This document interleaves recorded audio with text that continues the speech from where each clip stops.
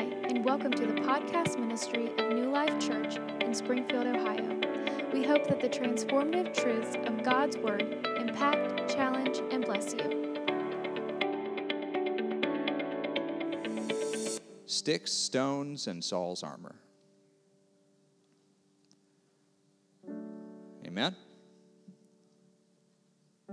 Sticks, stones, and Saul's armor. 1 Samuel 17 and verse 1. I'm going to skip around a little bit because it's a big, it's a huge passage, and that would take an inordinate amount of time to get the whole story out. But let's go ahead and delve in. Now the Philistines gathered their armies together to battle and were gathered at Socoh, which belongs to Judah. Somebody say it belonged to Judah. That's a big deal in itself. Because just because the enemy comes in like a flood, that doesn't mean that you sign over the ownership of what's yours to the enemy. It's a strong distinction because some of you are not doing that. Some of you say, well, what the enemy can take, he can have. And whatever he takes is his. It's not. The inheritance that, if God gave it to you, the enemy has no rights to it, no right to come in and take it away. So the Word of God is very clear to paint the distinction there that it didn't belong to them. It belonged to Judah. They encamped between Socoh and Azekah and Ephes Dammim, and Saul and the men of Israel were gathered together, and they encamped in the valley of Elah and drew up in battle array against the Philistines. The Philistines stood on a mountain on one side, and Israel stood on a mountain on the other side, with a valley in between them. And champions have to go through valleys, right? Sure. You don't see champions made until they go there. Even Goliath, I wonder sometimes how, Goliath would probably think in his mind, I hope they don't have one too. If they don't have a giant, it's a big deal. Champions have to go through valleys. If you intend to do anything in the world, whether it's secular, whether it's spiritual, you're going to walk through valleys. Because that's where greatness happens. That's where turn point things happen, is in the valley. Some of you complaining about being in the valley. But you're either going to have your biggest victory there or your biggest loss. And it's going to depend on your source. Amen? And a champion went out from the camp of the Philistines named Goliath from Gath, whose height was 6 cubits and a span. He had a bronze helmet on his head, and he was armed with a coat of mail, and the weight of the coat was 5,000 shekels of bronze. And he had bronze armor on his legs, and a bronze javelin between his shoulders. The staff of his spear was like a weaver's beam, and the iron spearhead weighed 600 shekels. That iron's what's that's like the tip, and that's the technology there. That's like the iron was going to pierce any other kind of armor, so that's very dangerous. The tip of the spear was of higher quality than anything else. Just so you know. And the shield bearer went before him, and he stood out and cried out to the armies of Israel and said to them, "Why have you come out to line up for battle? Am I not a Philistine, and you the servants of Saul? Choose a man for yourself and let him come down to me. If he's able to fight with me and kill me, we will be your servants," liar. "But if I prevail against him and kill him, then you shall be our servants that serve us." The enemy's a liar. He had no intention of honoring this deal. You know this, right?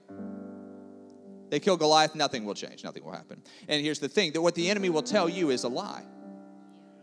The offers that he makes to you, the concessions that he makes over your life, and in your life, it says, if you will serve me, if you'll just kind of lean into this, if you'll make this your number one priority over God and over his kingdom and over the things that he would say to you, then I will give you all the kingdoms of the earth. I will do this. He's a liar.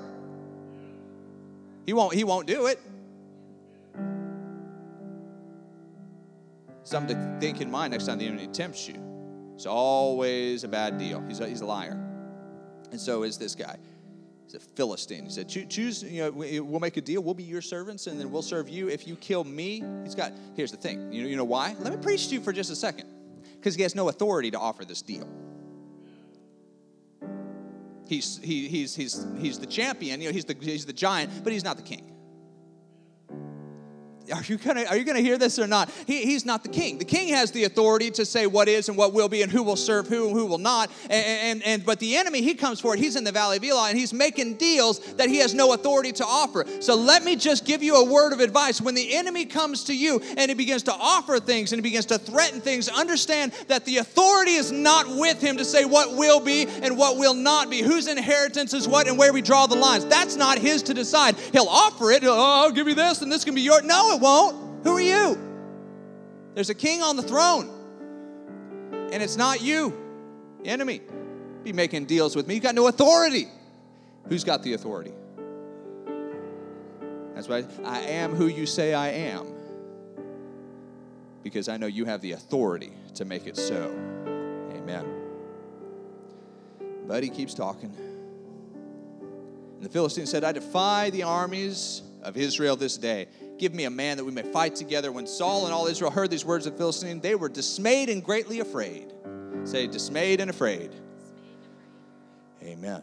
Now we skip down a little bit. Verse 16 says that, for 40 days he tormented them. 40 days he came out and gave the same line. I defy Israel. I defy the God of Israel, and just blasphemes God. And at this point, he's getting creative. 40 days, the same insults. You're coming up with whatever you can. The enemy's saying stuff don't even make sense anymore over your life. Right? He's saying you're fat whenever you're all skin and bones. He throw anything at the wall and see what'll stick. That's what the enemy will do. He'll lie and he will lie and he will lie. But you sit there and you listen to it and it begins to affect you.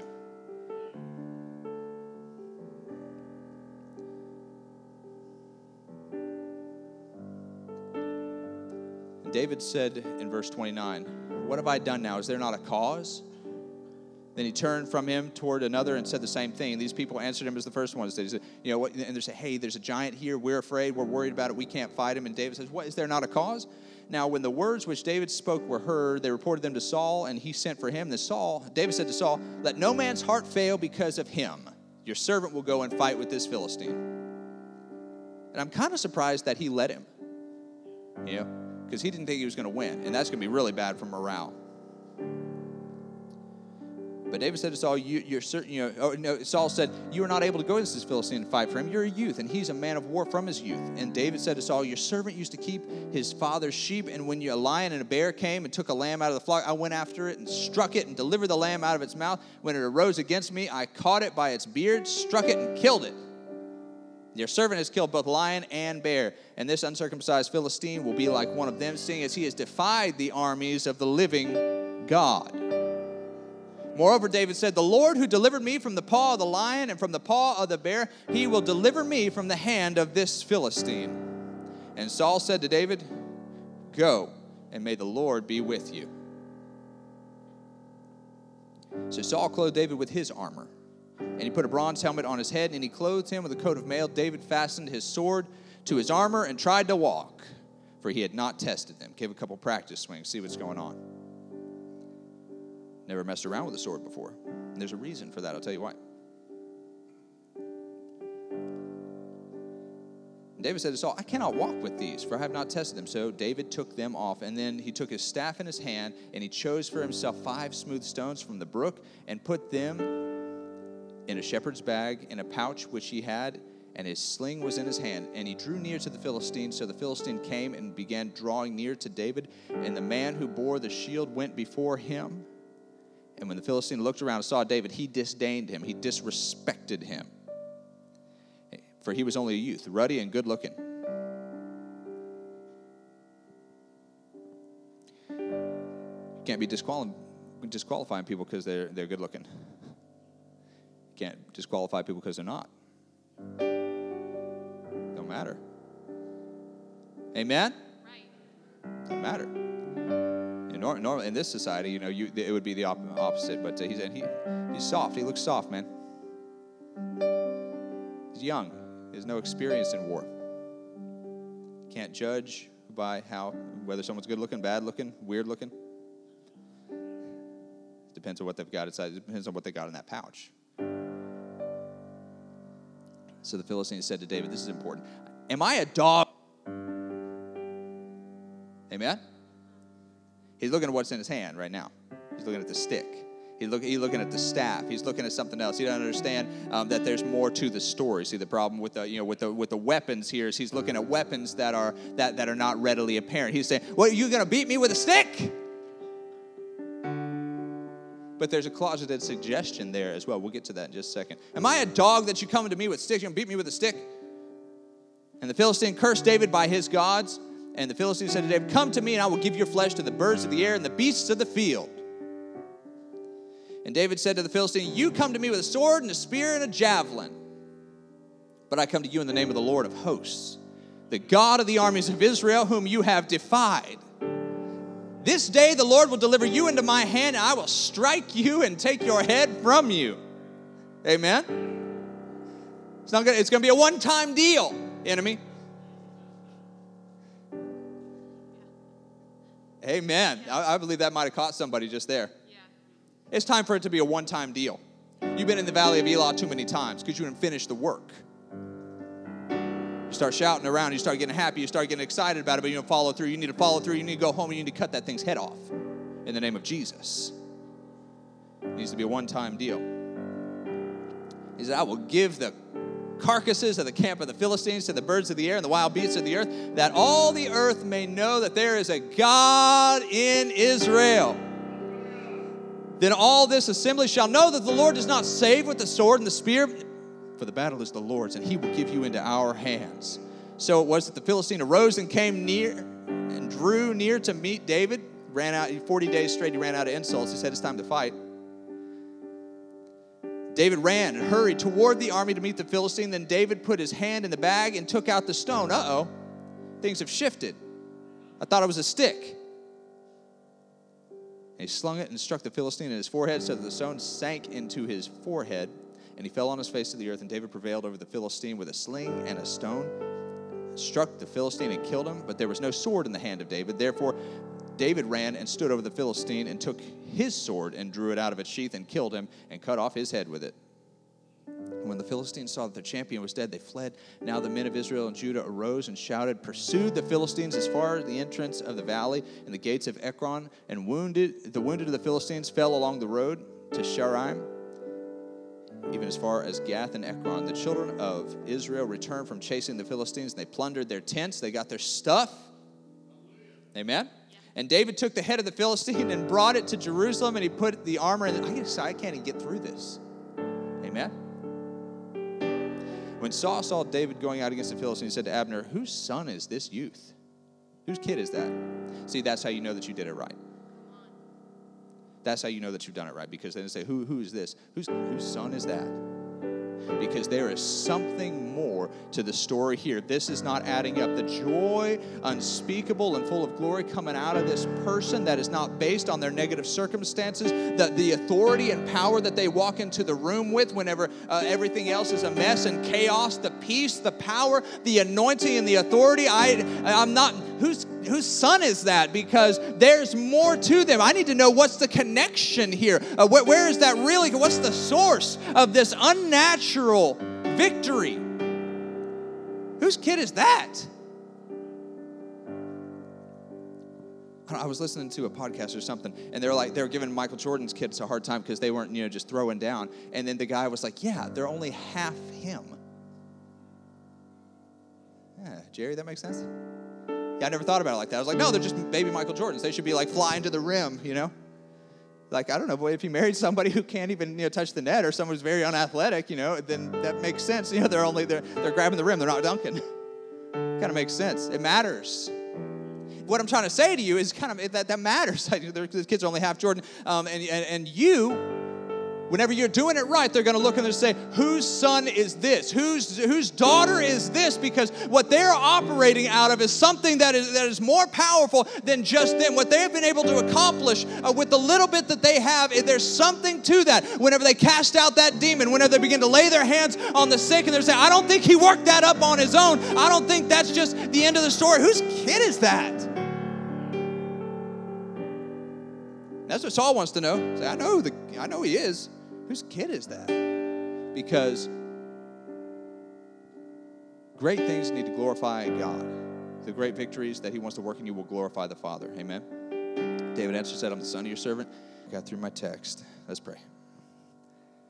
Heavenly Father, thank you so much for the reading of your word. Help us today. Encourage us. Help us to give the enemy a black eye, Lord, to knock that thing down and remove the head, that it doesn't get up anymore, God. All that big hulk of an attack of the enemy serves as is nothing but a remembrance of who you are, not who the enemy is.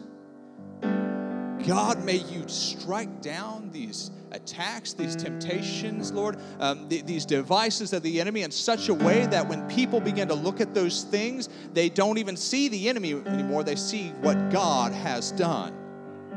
They don't see the trial, they see the victory. In Jesus' name, amen.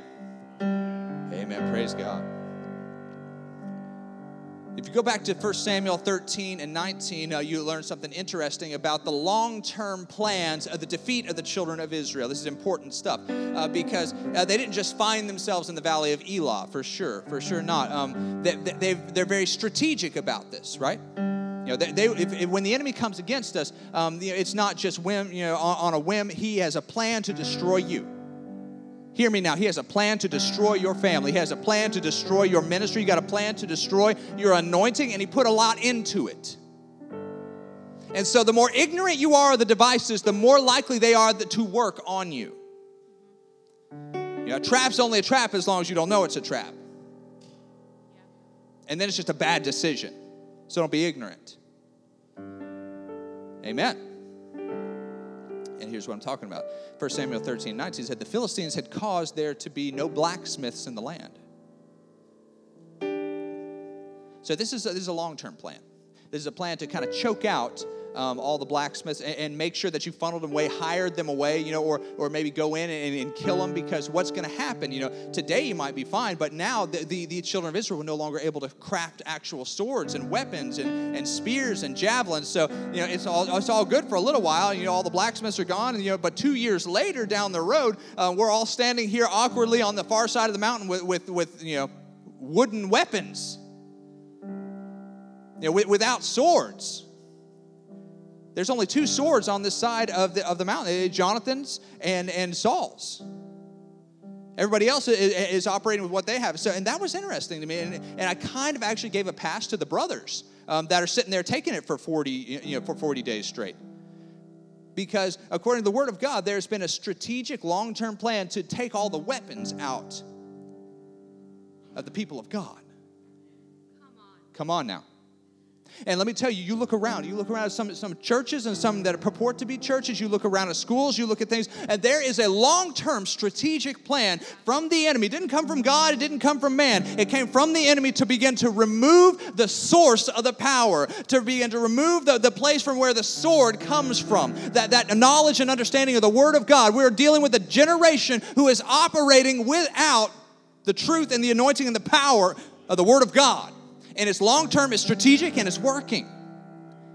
Because now you got a whole generation going into spiritual battle, going to make decisions, trying to live life, and they don't have the connection to the thing that could see them through those trials. So that thing that you could turn on and say, I remember what I was taught. I remember what the Word of God says. Let me turn to it in my hour of need and desperation in my valley. Outsourced it all. And so now I kind of feel bad because, everybody's sitting there like, not wanting to fight Goliath. Well, I wouldn't either. Like, even if I was jacked, even if I was huge, even if I was skilled. If he's the only one with a sword, let's be fair. So David's looking around, hey, nobody got the sword. Nobody in this army seems to have what it takes. And it's more than just cowardice. It's lack of preparation. It's lack of vision. The enemy is preparing for this fight, and the first thing he's going to do, he's going to lay some groundwork. What do I hear coming out of your life, church? What does the Lord hear coming out of your life? Here's a lot of work being done, a lot of success, a lot of kids fussing maybe, a lot of this and that. Does he hear the sound of iron striking iron in your life? Are you in that word? Are you communing with God? Are you walking with the Lord? Because all throughout the children of Israel, all the camps of the Israelites, there was a lot of sounds. There was a generation. There were farmers. There were all these things going on. But the thing that you did not hear, the thing that was missing, was the blacksmith's anvil and his hammer striking as he would begin to create that thing that would cause the war to be won. That sword. What is coming out of your life right now? Is it missing something? Is it missing that sound of somebody who is living for God, who is pursuing God, who is keeping the sword sharp, who is getting in the Word and declaring things with authority, who are having an anointing on their life? You can hear all this other kind of financial success coming, and that's great. You hear all these other relationships. You can hear people talking. There's a lot of stuff, but if you incline your ear, do you hear the sound of iron on iron? Because if you don't, it's a matter of time before you wind up on the battlefield with no weapon. Wind up in the valley with no power. You go, oh God, why are we here? Well, look what the enemy was able to steal from you when there was no war. And now you want to know why you're not properly equipped to fight it when it came. Where's the word? So that's number one.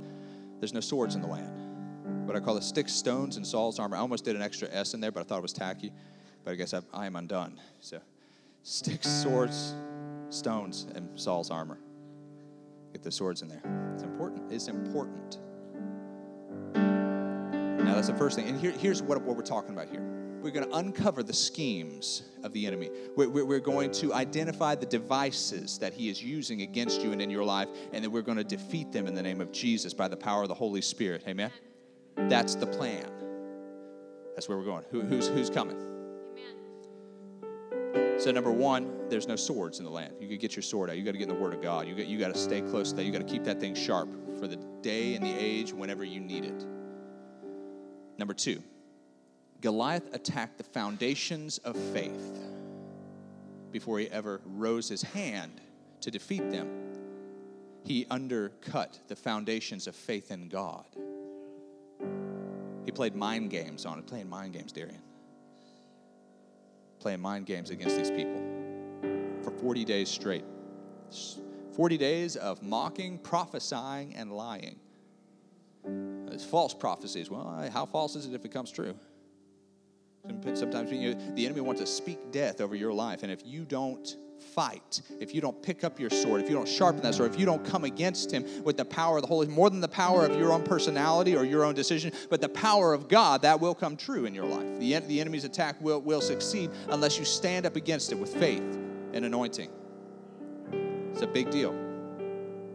World War II, they called it shell shock. Right now, you would call it post-traumatic stress disorder. You know what I'm talking about? PTSD. That's when somebody has not received a physical wound in their body, but they're manifesting the effects of it in their mind, and their nerves are shot. And so you can imagine people were just making fun of them. They'd be on the front lines in these trenches, and these huge explosions day and night. Just boom, boom, boom, boom, boom. One historian said that it was like a drum roll. And you could barely hear them apart. But when it would really pick up, it was just the sound of rolling thunder for days on end. And so these guys would come out of the trenches just so their minds blown, basically. Their eardrums, blown, and just so messed up that they just screamed and went home and had to go to an asylum. It was so bad, the PTSD, and they would call it shell shock at the time. And it felt so bad for these guys because nobody understood. Some of them, a lot of them were put to death, and they were shot, by their own side with a firing squad because the people didn't understand. They thought they were chickens. They thought they were just leaving the line, and they were cowards. They thought that's what's going on. They're like, nothing happened. You didn't get shot. You didn't get hurt.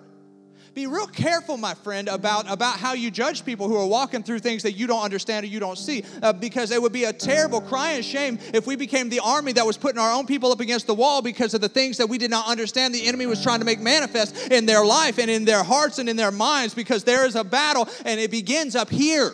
You're right. So be real careful about how much grace you're trying to cut off on somebody. Worry about your own stone. Amen. Shell-shocked, messed up. But I tell you what, I began to think about that. These boys are shell-shocked. They have sat there for 40 days straight and heard nothing but negativity and death and hatred and vitriol and someone speaking defeat over them for 40 days. 40 days is a big deal, though, right? talking about? 40 days is a big deal. See, because 40 days on a mountaintop hearing from God, and Moses comes down with the tools, with the word, and the faith to go and conquer a land. 40 days hearing from God straight. You're good to go. You're ready. You're ready to take the land. But 40 days of hearing nothing but negativity and death and destruction and false prophecies and lies, you're ready to give that same land back. That's what they had. Moses, before they crossed over and conquered this land, first 40 days straight with God. Now 40 days hearing the lies about how it's not really yours, about how God is lying about it, how he doesn't have the power, the authority. He ain't giving you the tools. You're not able to maintain the promises of God in your life. And now these people are about ready to give it back. See, it matters what you hear. It matters what you allow, to be spoken over you. It matters what you incline your ear unto. I don't blame David's brothers for not going down with sticks and stones, but I do blame them for not saying anything back. How long are you going to let the enemy talk to you before you start talking to God? How long are you going to allow the enemy to keep speaking death over you and coming against you before you start to take it serious? Number 3, he fights David in the valley. He shoots his shot whenever he's got the high percentage shot, right? He waits. The enemy don't like to attack you on the mountaintops. And you're like, well, why is it all happening right now? You know how sometimes it seems like when anything that can go wrong goes wrong at the worst possible time? That's not an accident when it comes to the spiritual warfare. Whenever the enemy is going to attack you, he's going to attack you in the valley. Whenever you're walking through difficult things, whenever it just is, that's when the enemy knows you're at your weakest and he's going to come against you. So make sure that you're that you're a shield over somebody and not adding to the problems of the valley. Amen? The enemy likes to wait until you're in the valley. I'm almost done here. It's a miracle. About 2/3 done anyway.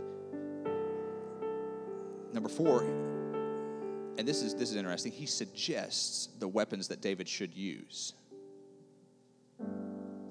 Sticks, swords, and Saul's armor. Saul tries to outfit David. He tries to give him the answer. He tries to put this armor and give him the sword. He means well, but sometimes even the people that mean well, that's not what you need. You need to stop going to your friend. You need to go to the one whose name is above every name. You need to go to somebody, the source. You need to go to whoever child you are. You need to get a connection with him because nobody else can win your fight for you. They can cheer you on. They can give you suggestion. They can give you some armor, but nobody is going into the valley with you. That's not how it works. It's just not how it works. Whenever you go to the valley, you have got to fight that thing. You've got to have a connection with God. You've got to be able to walk in there and say that I don't need anybody else. No matter how much somebody loves you and is a good counselor and gives you good advice, they can't fight your battle. They can speak truth over you. They can encourage you. They can do a lot of stuff. You got to pick up your own sword and you've got to say it's not mine, but the battle is the Lord's. I've got to have a connection to Him. It's not going to do. Yeah, you can't have Brother Joe fight your battles. You can't have your friend or your brother or your wife or your husband to fight your battles. You have got to. All you're going to do is pull them down and into something that fundamentally they cannot win. They're going to end up discouraged. So Saul tries to do that. Now, he does it with good intention. But here, this is interesting. Goliath kind of low-key tries to suggest it too. Right? I never thought about that before until now. The enemy wants to define the terms of your spiritual warfare as well. The enemy would love to say, you're going to beat me with that stick? Without a point on it? Just your staff, you want to do that? And the enemy will try to get you to fight his way, right? And will want you, whenever someone's coming against you, the enemy will always be there to say, just let them have it. Just say, you're smarter than they are. Just let them know what you really think. Just blast them. Or, whenever this is a situation, don't just trust God. Go ahead and handle it your own way. Handle it the wrong way. Handle it in the flesh. Let your flesh off the leash a little bit. Go ahead and just tell them what you really think. Or make the decision. Walk away from that relationship. Just get out of there. Just, take care of you. And he's going to say, handle it with a stick. And I'll tell you why he does that. He does not want to see what's inside you come out and manifest because he knows the source. He knows the source. He knows that if you will handle it in the right way, that you'll take God, you'll do it God's way, and you'll use what He has provided in the Spirit. It'll be over.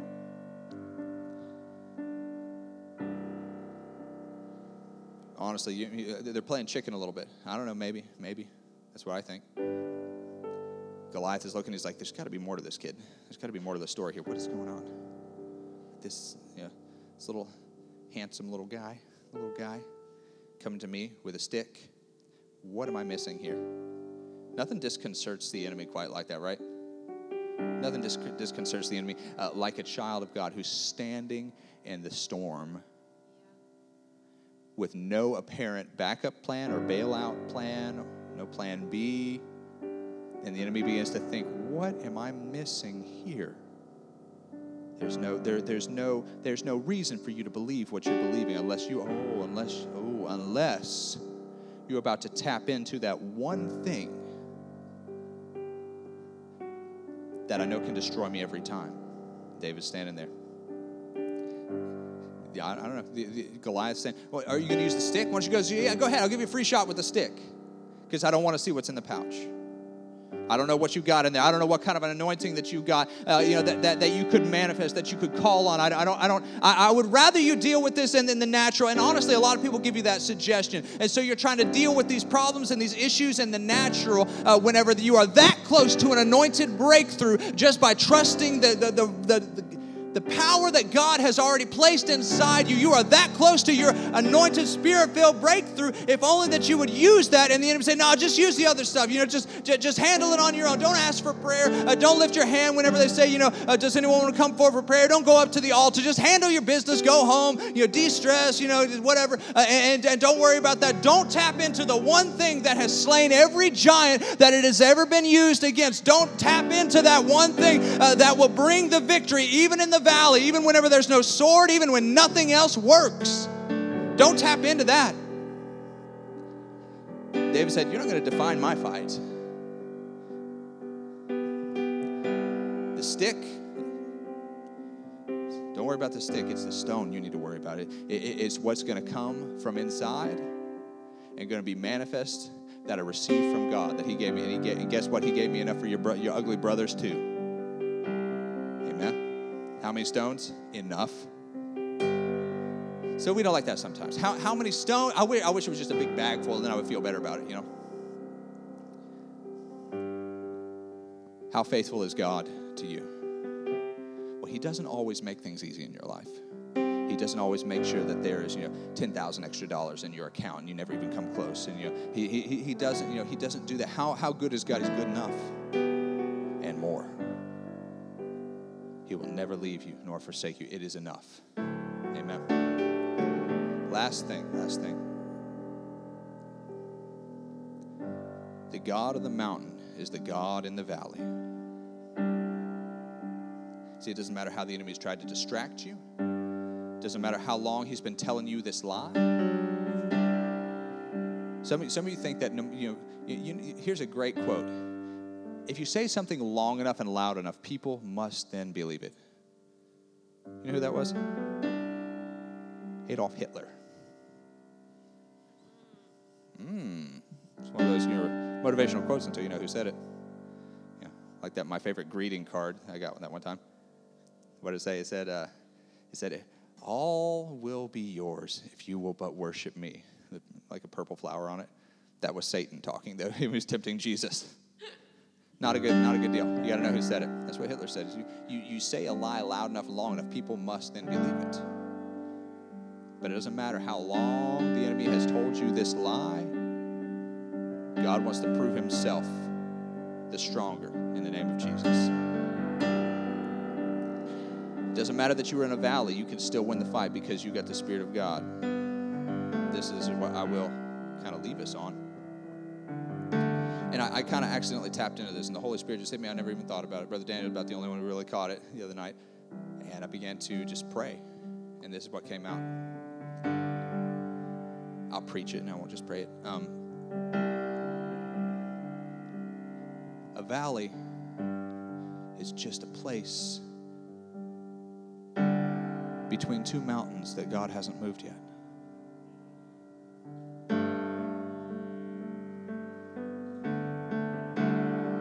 I'll let that marinate. Your valley is just a place between two mountains that God hasn't moved yet. Why do you worry about He's the God of the mountains, He's the God in the valleys, buddy. He's the God who created them both. Hallelujah, hallelujah, hallelujah. I like to see the enemy's schemes uncovered. I like to see his surprises ruined. One of the kids' babies that Polly was babysitting, she was getting ready to jump out of the doorway and scare her. So much, proud. Yeah, she got so much. You ruined my surprise. I know I did. That's me.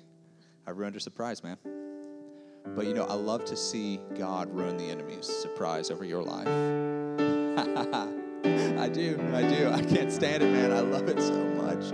Whenever God speaks something and He ruins every device, every long-term plan of destruction over your life, everything that the enemy has been sitting over. He birthed this by you even before you were born. He was trying to set you up for failure, and he was creating family issues and problems that he was hoping someday would keep you down from being who you were supposed to be. He was trying to bring drugs into the scene. He was trying to do this. He was trying to do that. He had a plan. He was trying to remove the sword and the blacksmiths because he didn't want that to get in your hands, because he knows you're going to cut his head off if you ever get a sword in your hands. So he was laying these long-term plans. And so it's in the valley that this is all happening. And he has he set you up for defeat. But all of a sudden, God says, no, sir, not in the middle of all this and everything that you have stacked up against my child, it is not enough, because one stone, one word from God, one step of faith is all that it takes to undo a generation of what the enemy has done. A whole scheme, a whole plan, it doesn't matter. One stone.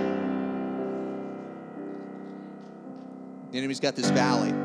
So we're laying in wait. And all of a sudden, God just moves both mountains, and it's just him there. Ah! And his plan don't work no more, and he's gone. And that's how it came to me. He just moved the mountains, and all of a sudden, the trap was undone. God can do it. Yes. Won't he do it? Yes.